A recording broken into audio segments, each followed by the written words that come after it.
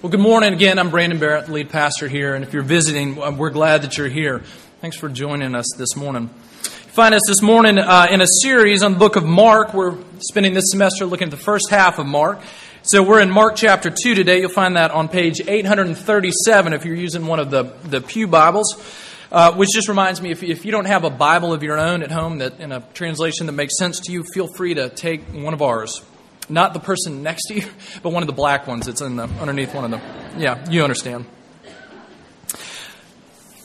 This series in the book of Mark, we're talking about and looking at the fact that Jesus is king. The king has come in the person of Jesus, bringing God's kingdom and therefore making all things new. And we're going to hone in a little bit today on that picture of the newness of what Jesus came to do. So let's pray and then we'll read together. Please pray with me. Father, we come before you and your word this morning. We ask that you would open it up to us. We pray that you would wake up our hearts if they are still sluggish. We pray that you would bring clarity to our minds if they're still foggy this morning. Because we need you. We need to hear from you. We need your work and direction in our life. Some of us come maybe this morning very eager for that and expectant of it. Would you meet us? And some of us come this morning maybe very doubtful that you're the kind of God who actually speaks, much less through a book like this, the Bible. Would you surprise us? For all of us, would you meet us in your grace? We ask this in the name of Jesus. Amen. We're going to be reading this morning, chapter 2, verse 18 through chapter 3, verse 6. Now John's disciples and the Pharisees were fasting. People came and said to him, "Why do John's disciples and the disciples of the Pharisees fast, but your disciples do not fast?" Jesus said to them, "Can the wedding guests fast while the bridegroom is with them? As long as they have the bridegroom with them, they cannot fast.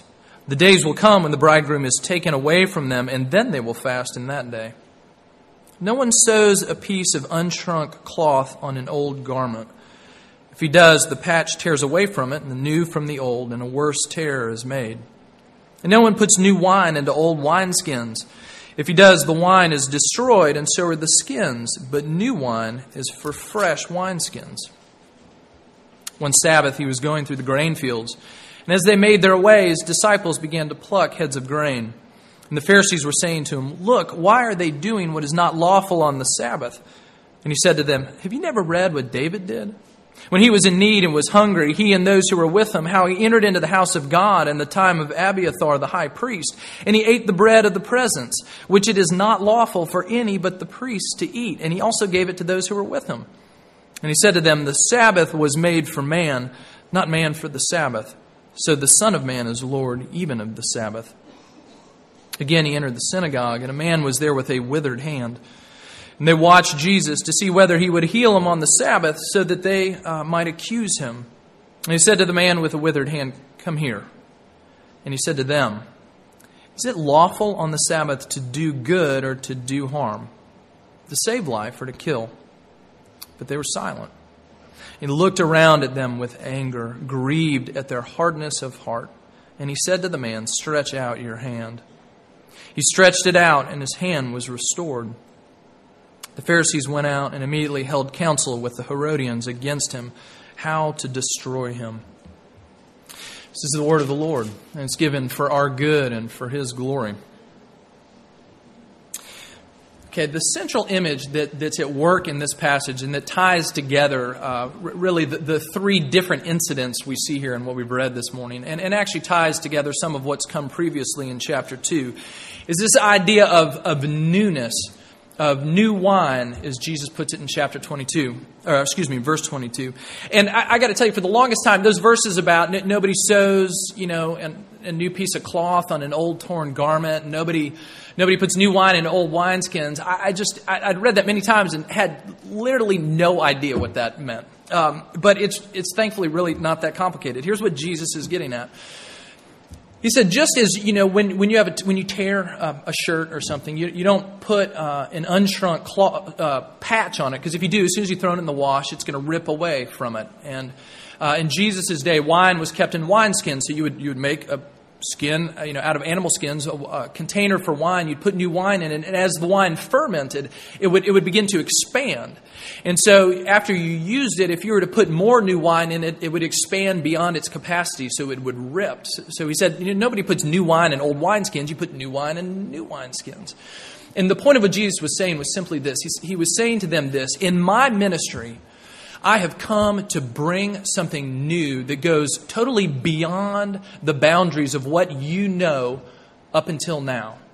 My ministry brings something new, a fullness, a fulfillment of what it means to be in relationship with God, that you cannot simply cram me into your old expectations. Instead, you have to put your expectations into something entirely new. You have to be ready to be surprised. He brings a newness that doesn't fit into old patterns or old garments or old wineskins. And this newness of Jesus is a challenge to us, so much so that if we don't listen to it, we might miss Him altogether. So we're going to see this about Jesus in this newness, this newness of life and of rest and of healing that comes through these three things we'll see here: a new piety, a new authority, and a new heart. Those three things that Jesus comes and He brings that are new. First, a new piety. This is in that first section, verses 18 through 22. It opens up and says Jesus is being questioned by some people. It doesn't say who it is. It's just the man on the street is asking Jesus this question and basically saying this: look, everybody we know in our society around us that's really religious and that's really spiritual, they're all fasting, okay? They're all abstaining from food as a religious exercise. They said, look over here at the Pharisees, the guardians of God's law and holiness and purity. They're fasting right now. And look over here at the disciples of John the Baptist, John, who we met in chapter 1 of Mark, who brought this great lay renewal movement to Israel. They said, look, the disciples of John, they're fasting. And now, Jesus, look at your disciples. They're like throwing parties and having a good time. What's wrong with this picture? Because they said, look, everybody around us that is really spiritual and really religious, they know that they're supposed to fast. What's going on with your followers? And Jesus begins to tell them a story because they're bringing up a fact about Jesus that was both well-known and illustrative of His ministry and His mission. If you're to look back, and we talked about this last week, right before this section in chapter 2, Jesus came to a tax collector who was despised by his society and called him to follow him. And then He went to the home of this tax collector who invited all his tax collector and sinner friends to come for dinner. And Jesus was there for a banquet to be with them. So while all the religious people are fasting, what's Jesus doing? He's feasting. And Jesus says to them when they come and say, why aren't you fasting? He says, look, you have got it all wrong. Let me tell you a story. He says, when you go to a wedding, after the bride and groom are married and you come to the reception and this incredible feast is laid out in front of you, does everybody just sort of sit back and say, no, none for me, thanks? Maybe you've had the experience that I have, having gone to a lot of weddings, where you go to the reception and the young couple that's so excited about their wedding day feels that they need to take 412 million pictures before they come to the reception. And so you're there like an hour with all this food laid out just waiting because there's something wrong here. They're married. The food is there. Let's eat and celebrate. And that's what Jesus says. He says, look, I am the bridegroom. And I am here for the wedding feast. We can't fast now. It is not a time for fasting. Okay, you know what that's like if you've gone to a wedding. It shows us some of that power of what it means to feast at the right time when there is the right thing to celebrate. Now, for Jesus, though, and His followers, and those who are listening, there would have been another layer of resonance for them. Because when they heard Jesus talking about being the bridegroom, He wasn't just pulling out an example from everyday life of here are the kinds of things in which we celebrate, though it was certainly that. It goes deeper because they would have known and heard the echo of this. In the Old Testament, time and again, God portrays Himself as the bridegroom coming after His wandering bride, His people. The loving groom who comes time and again to shower His love on His bride. God is the bridegroom in the Old Testament. And so when Jesus stands up before these people and says, look, it is time to feast because the bridegroom is here and I am He. And he would have said something that would have left them utterly speechless. Because behind the image, he is saying, it is not time to fast, but time to feast, because God has come in your presence. I am here. That is what my ministry is bringing to you. New wine and new wineskins. He says to them, fasting, your timing is off. It's not the time for that now. Don't you see that I am the one who brings life and brings the bridegroom to you? And when we see these people fasting in the presence of Jesus, not understanding who he is, then I think it says something to us, and it's helpful for us as we look at the expression of piety this was for them. For these people that were fasting, this religious duty and observance by which they were doing their best to approach God. And there is a place in the Old Testament as well as the New Testament for fasting. It's not like they just made this up whole cloth. But it's interesting that they were buying into a picture of life and spiritual longing that was devoid of Jesus because they didn't recognize him when he came. And that's true as we look around and interact with the world around us. For any, and this is where the gospel is frankly offensive to many, for any sort of religiosity or any sort of spiritual striving or spiritual quest that does not ultimately come home to rest in Jesus. And it's a spirituality that actually takes us away from God rather than to him. You can be spiritually in tune and you can be religiously observant and miss God. That's what he's telling them. Now, but that's not only for people maybe that we would come in contact, friends and family members and hallmates and co-workers that maybe are following other ways or other religions. Jesus says this to us as well. For us who name the name of Jesus, who are following him, it's very easy still to attempt a life of spiritual connection and religiosity that's actually devoid of Jesus and actually takes us in the wrong direction. Because all of our approach to God has to come with this realization that God has come to us first in the person of Jesus. Now maybe for you and for me, maybe it's not fast, though for some of us maybe it is. Think about the other disciplines that are encouraged upon you in the Christian life. Disciplines like reading the Bible and prayer and worship. Okay, I've had conversations with people in the past, pastoral conversations where I have given them this pastoral advice. Stop having quiet times. Okay, now, for some of us, let me let you into sort of evangelical Christianese. Okay, a quiet time, and I don't know how I got that name, but a quiet time is when, as a good Christian, you go, and it has to be early in the morning before the sun comes up, or you're not really spiritual, where you'll go and you'll take some time and you'll open your Bible and you'll read the Bible, and if you're really good, you'll have a journal and you'll write things about what you read, and then you'll pray, and then you'll wrap it all up and you'll go about your day, and that's called a quiet time. Now, I've had to tell people before to stop having quiet times. Why? Because for many of us, sometimes that becomes just one more attempt at a piety that is devoid of Jesus.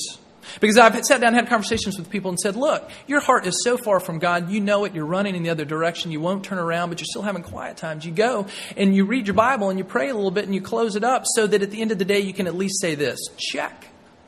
At least I did my religious duty today. You're not fooling God. You're not. So stop. Just stop.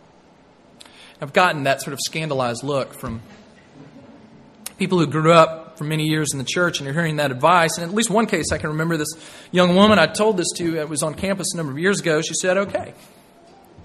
And she stopped. Within a couple weeks, we started to have the conversations of, I really need Jesus. I said, yeah. Maybe we ought to spend some time in Scripture going and reading where we hear of the Savior and his good work for us.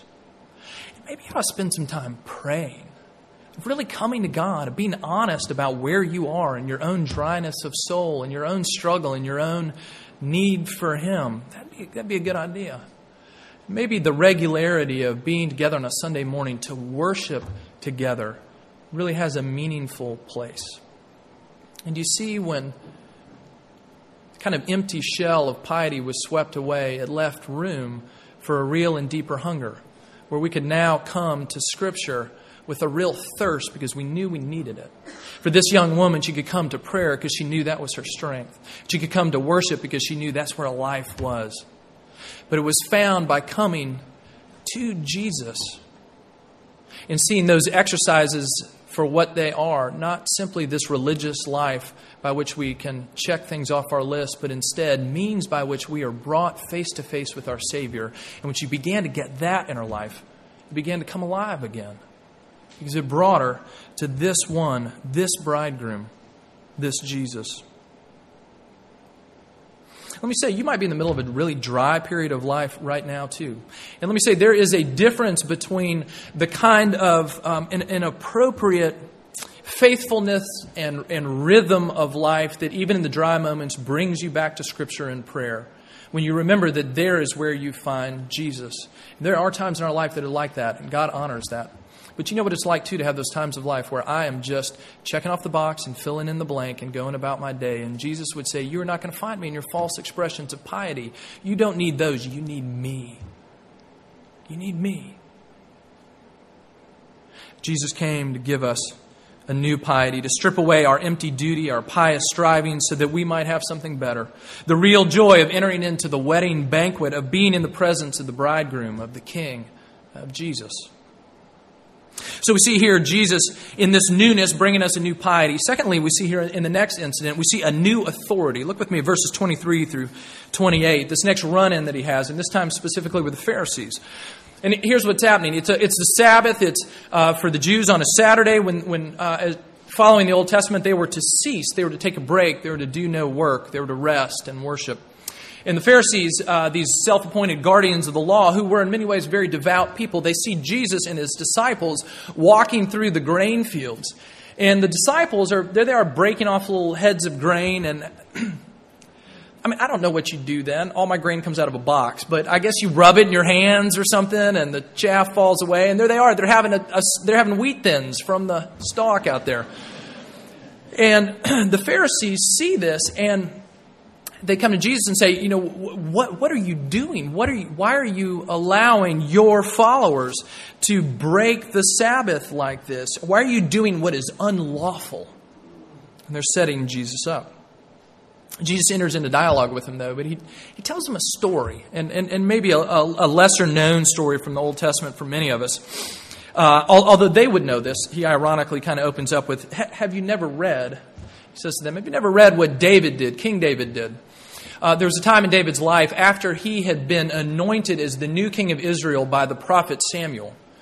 But the problem for David in his reign was that the old king Saul, the one that God was removing, was still in power and would be for a couple decades after this. So David is the anointed new king, but he spends many years on the run, running from Saul, who would have him killed. So at one point he flees from Saul's presence and he comes upon the house of God, and Abiathar the priest is there, and he goes in and he comes to the priest and he says, I'm starving, my men are starving, give us something to eat. And he says, look, I don't have anything. The only thing we've got on hand is the bread that's put out before God's presence is our part of worship, and only the priests are allowed to eat that. So you can't, David. David says, that's perfect. Let me have those. And he takes the bread for himself and for his men. And then that's the example that Jesus points to. Now, it'd be easy to sort of misunderstand what's going on here. On the one hand, you've got David and his men, and they're doing something that otherwise is forbidden by the law, but he's hungry, so that trumps the law, and they get to eat. And Jesus is walking through the fields on a Sabbath, and they're hungry, so that sort of trumps the law, and they get to eat. Well, that's not really the point of comparison that Jesus is making. He's going deeper than that. Because when Jesus points back to King David, the anointed king, he is speaking specifically about David in his role and his authority as the anointed king of Israel. You see, he is saying David was God's man on God's mission, and therefore he had a special privilege to do what otherwise would have been forbidden. He had the authority to do that. And when Jesus says, let me tell you a story about David, Jesus is speaking that as the descendant of David, the greater David, the king who was to follow after David, the Messiah that God's people were looking for and waiting for. He's not saying I was hungry and David was saying, he was saying David had authority and I have authority to do this. But notice that he goes one step further than even David would have, as the anointed king of Israel. Because he doesn't stop there. He gets down to the end of this section, verse 27. He says to them, "The Sabbath was made for man, not man for the Sabbath. So the Son of Man is Lord even of the Sabbath." Now, lots going on here. He's saying basically this. You tell me this. Did God create the Sabbath and a whole lot of regulations and rules, and then He decided to create some people so they could live under those? Or did God create people in His image that they might know Him and be in relationship with Him, and in response to that give them the gift of the Sabbath, of rest, of a life to live in a pattern that was good for them? See, He says the Sabbath was a gift to man. And He goes on and says, since it's a gift to man, let me tell you, the Son of Man.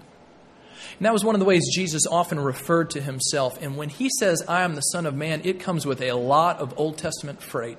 Much of which comes right out of Daniel chapter 7, where it speaks of seeing the Son of Man coming in all His blazing glory. You see, when Jesus says, "I am the Son of Man," He is saying, "I am God come home to you here." He says, the Son of Man is Lord even of the Sabbath. Again, much like the hiddenness of what He said with the bridegroom, He comes here and says, "I am the Son of Man, and I am the Lord of the Sabbath." Not only am I not subject to the rules that you know about the Sabbath, I am the giver of it. And let me remind you what the Sabbath is for. It is for your rest, in your delight, in your provision, in your life. And He says, "I have come to bring this for you." You see, Jesus comes with all of this authority. Now, we hear the word authority, and something in us just chafes for many of us on the inside. Because when we think of authority, we think of all the ways we have seen authority misused. We've seen the ways that authority so often brings oppression.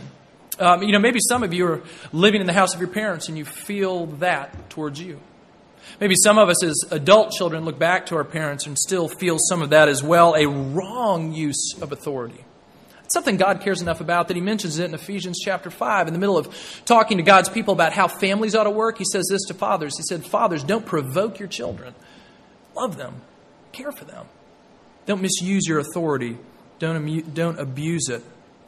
Or maybe you're a student and you felt the backside of authority when you've turned your paper in to that professor that you know just doesn't like you.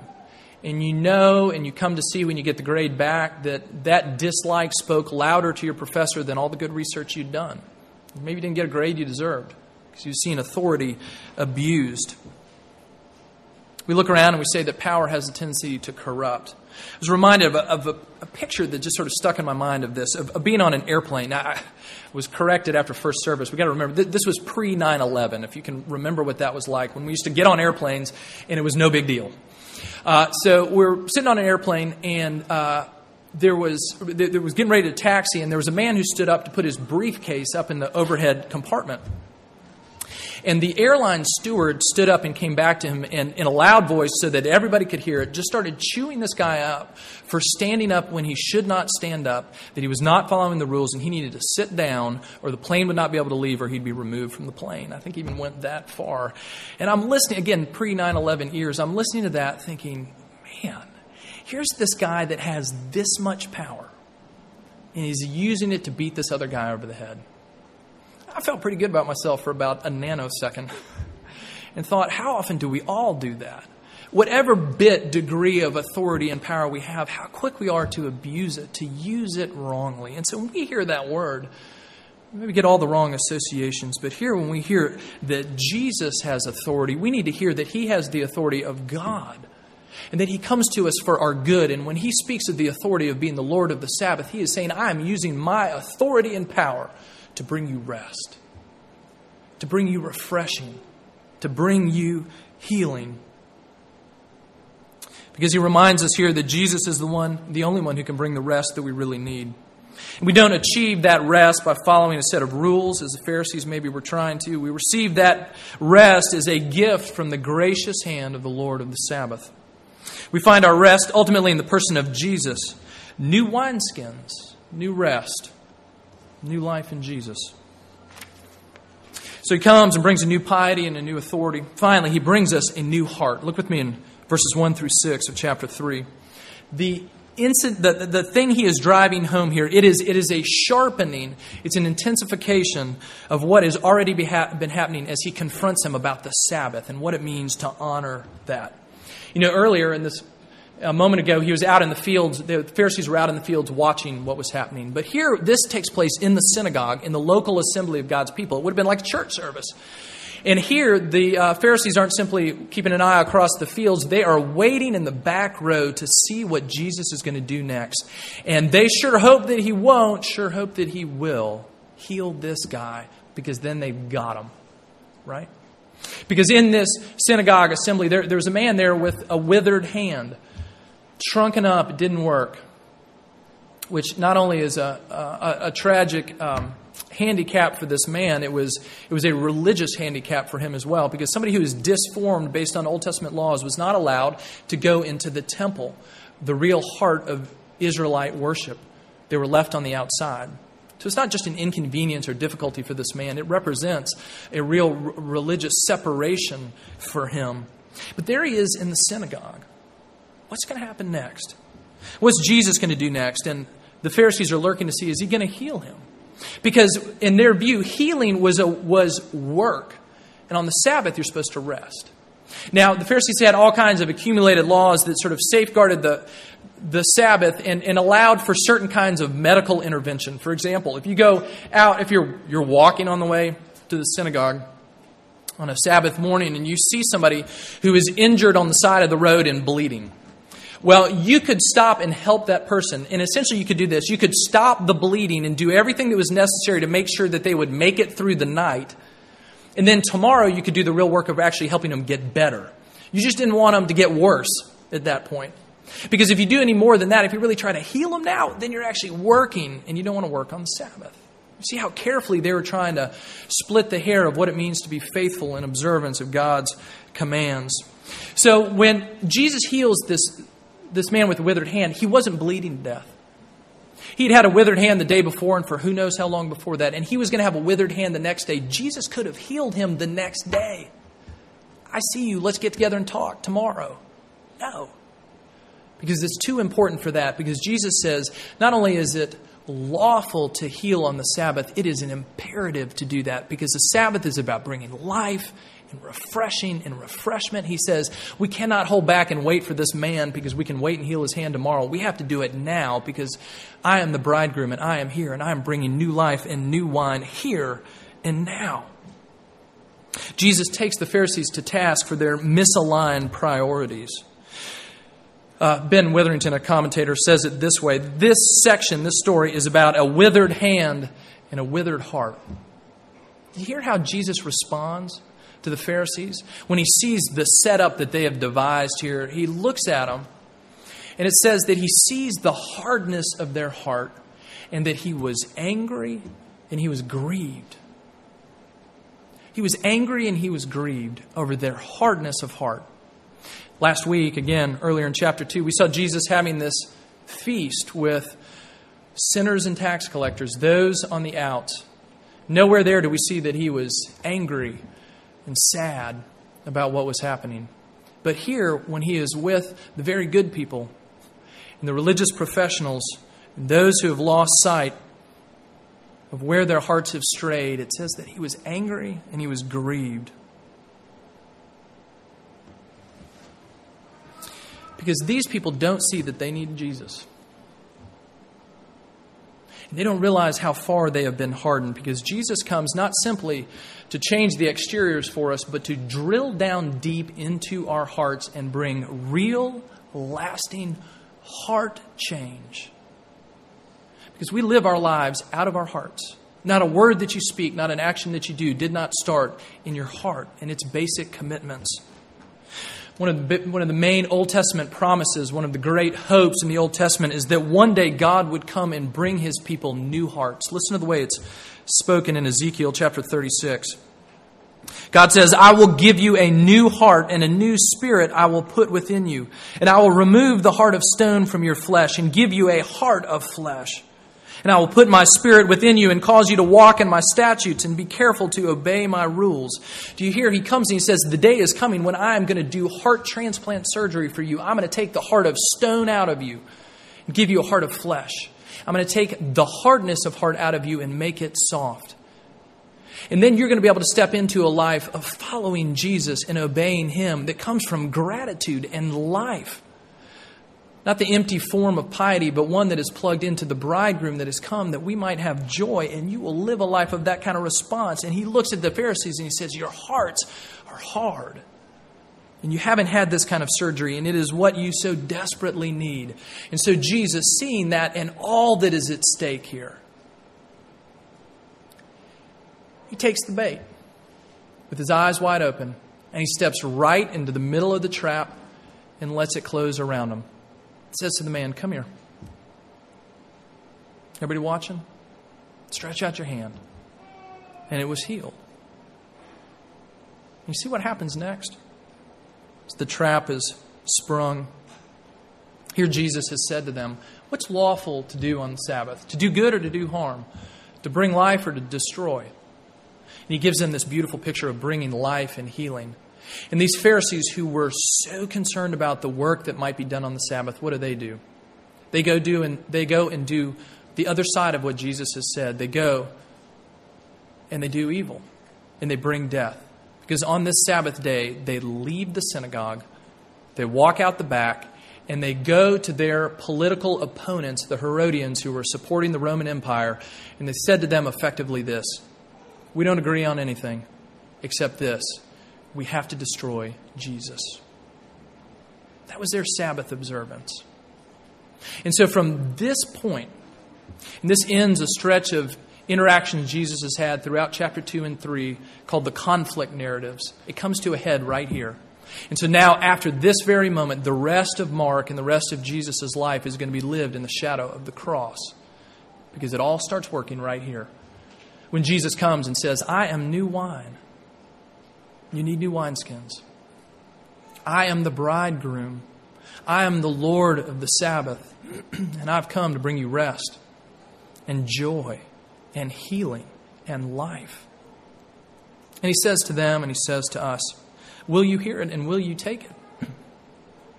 Will you take this newness that He brings that makes all things new? He comes and brings a new piety and a new authority and a new heart. And as He does this, coming and saying, I am the bridegroom, the one who brings the joy of God into your presence. Do you remember He also said, there will be a day when my disciples will fast and mourn. Because this bridegroom who came to bring us joy knew the day was coming when He would be ripped away from the joy that He came to bring. That there would come a day which would not be celebration for Him, but would be of agony and of death, so that we could come to the party, and come to the banquet, and take of the food. He was deprived of it. It says that He is Lord of the Sabbath, of rest, of provision. Yet the day was coming when the very one who meets our needs, who brings us close, was cast out and far away. Hanging on the cross when He said these words to God, the one who's come to invite us in, the one that Jesus has come to bring us home to. And Jesus Himself hangs on the cross and says this, my God, why have you forsaken me? Forsaken on the outside, so that we might be brought in. Jesus who comes and brings new hearts, hearts of flesh instead of hearts of stone. Experiencing a heart that was broken for us, that our hearts might be made whole. New wine put into new wineskins. And a new invitation that we might come and have this life, have this healing, have this restoration, be brought into the feast by the newness of Jesus, the newness that we need, the new wine that we need. Let's pray. Father, we do pray. Give us eyes to see and ears to hear. That You give us hearts of flesh instead of stone. Lord, for those of us very much standing on the outside, Would you open the door for us today that we might see your goodness and come in to you? For those of us maybe following you for long, but hearts still, at times stubborn, at times hard, would you continue your work of softening us? Lord, show us again the glory and beauty and vastness of the gospel, that we might enjoy the feast. And we thank you that you have come to us. We pray this in the name of Jesus. Amen.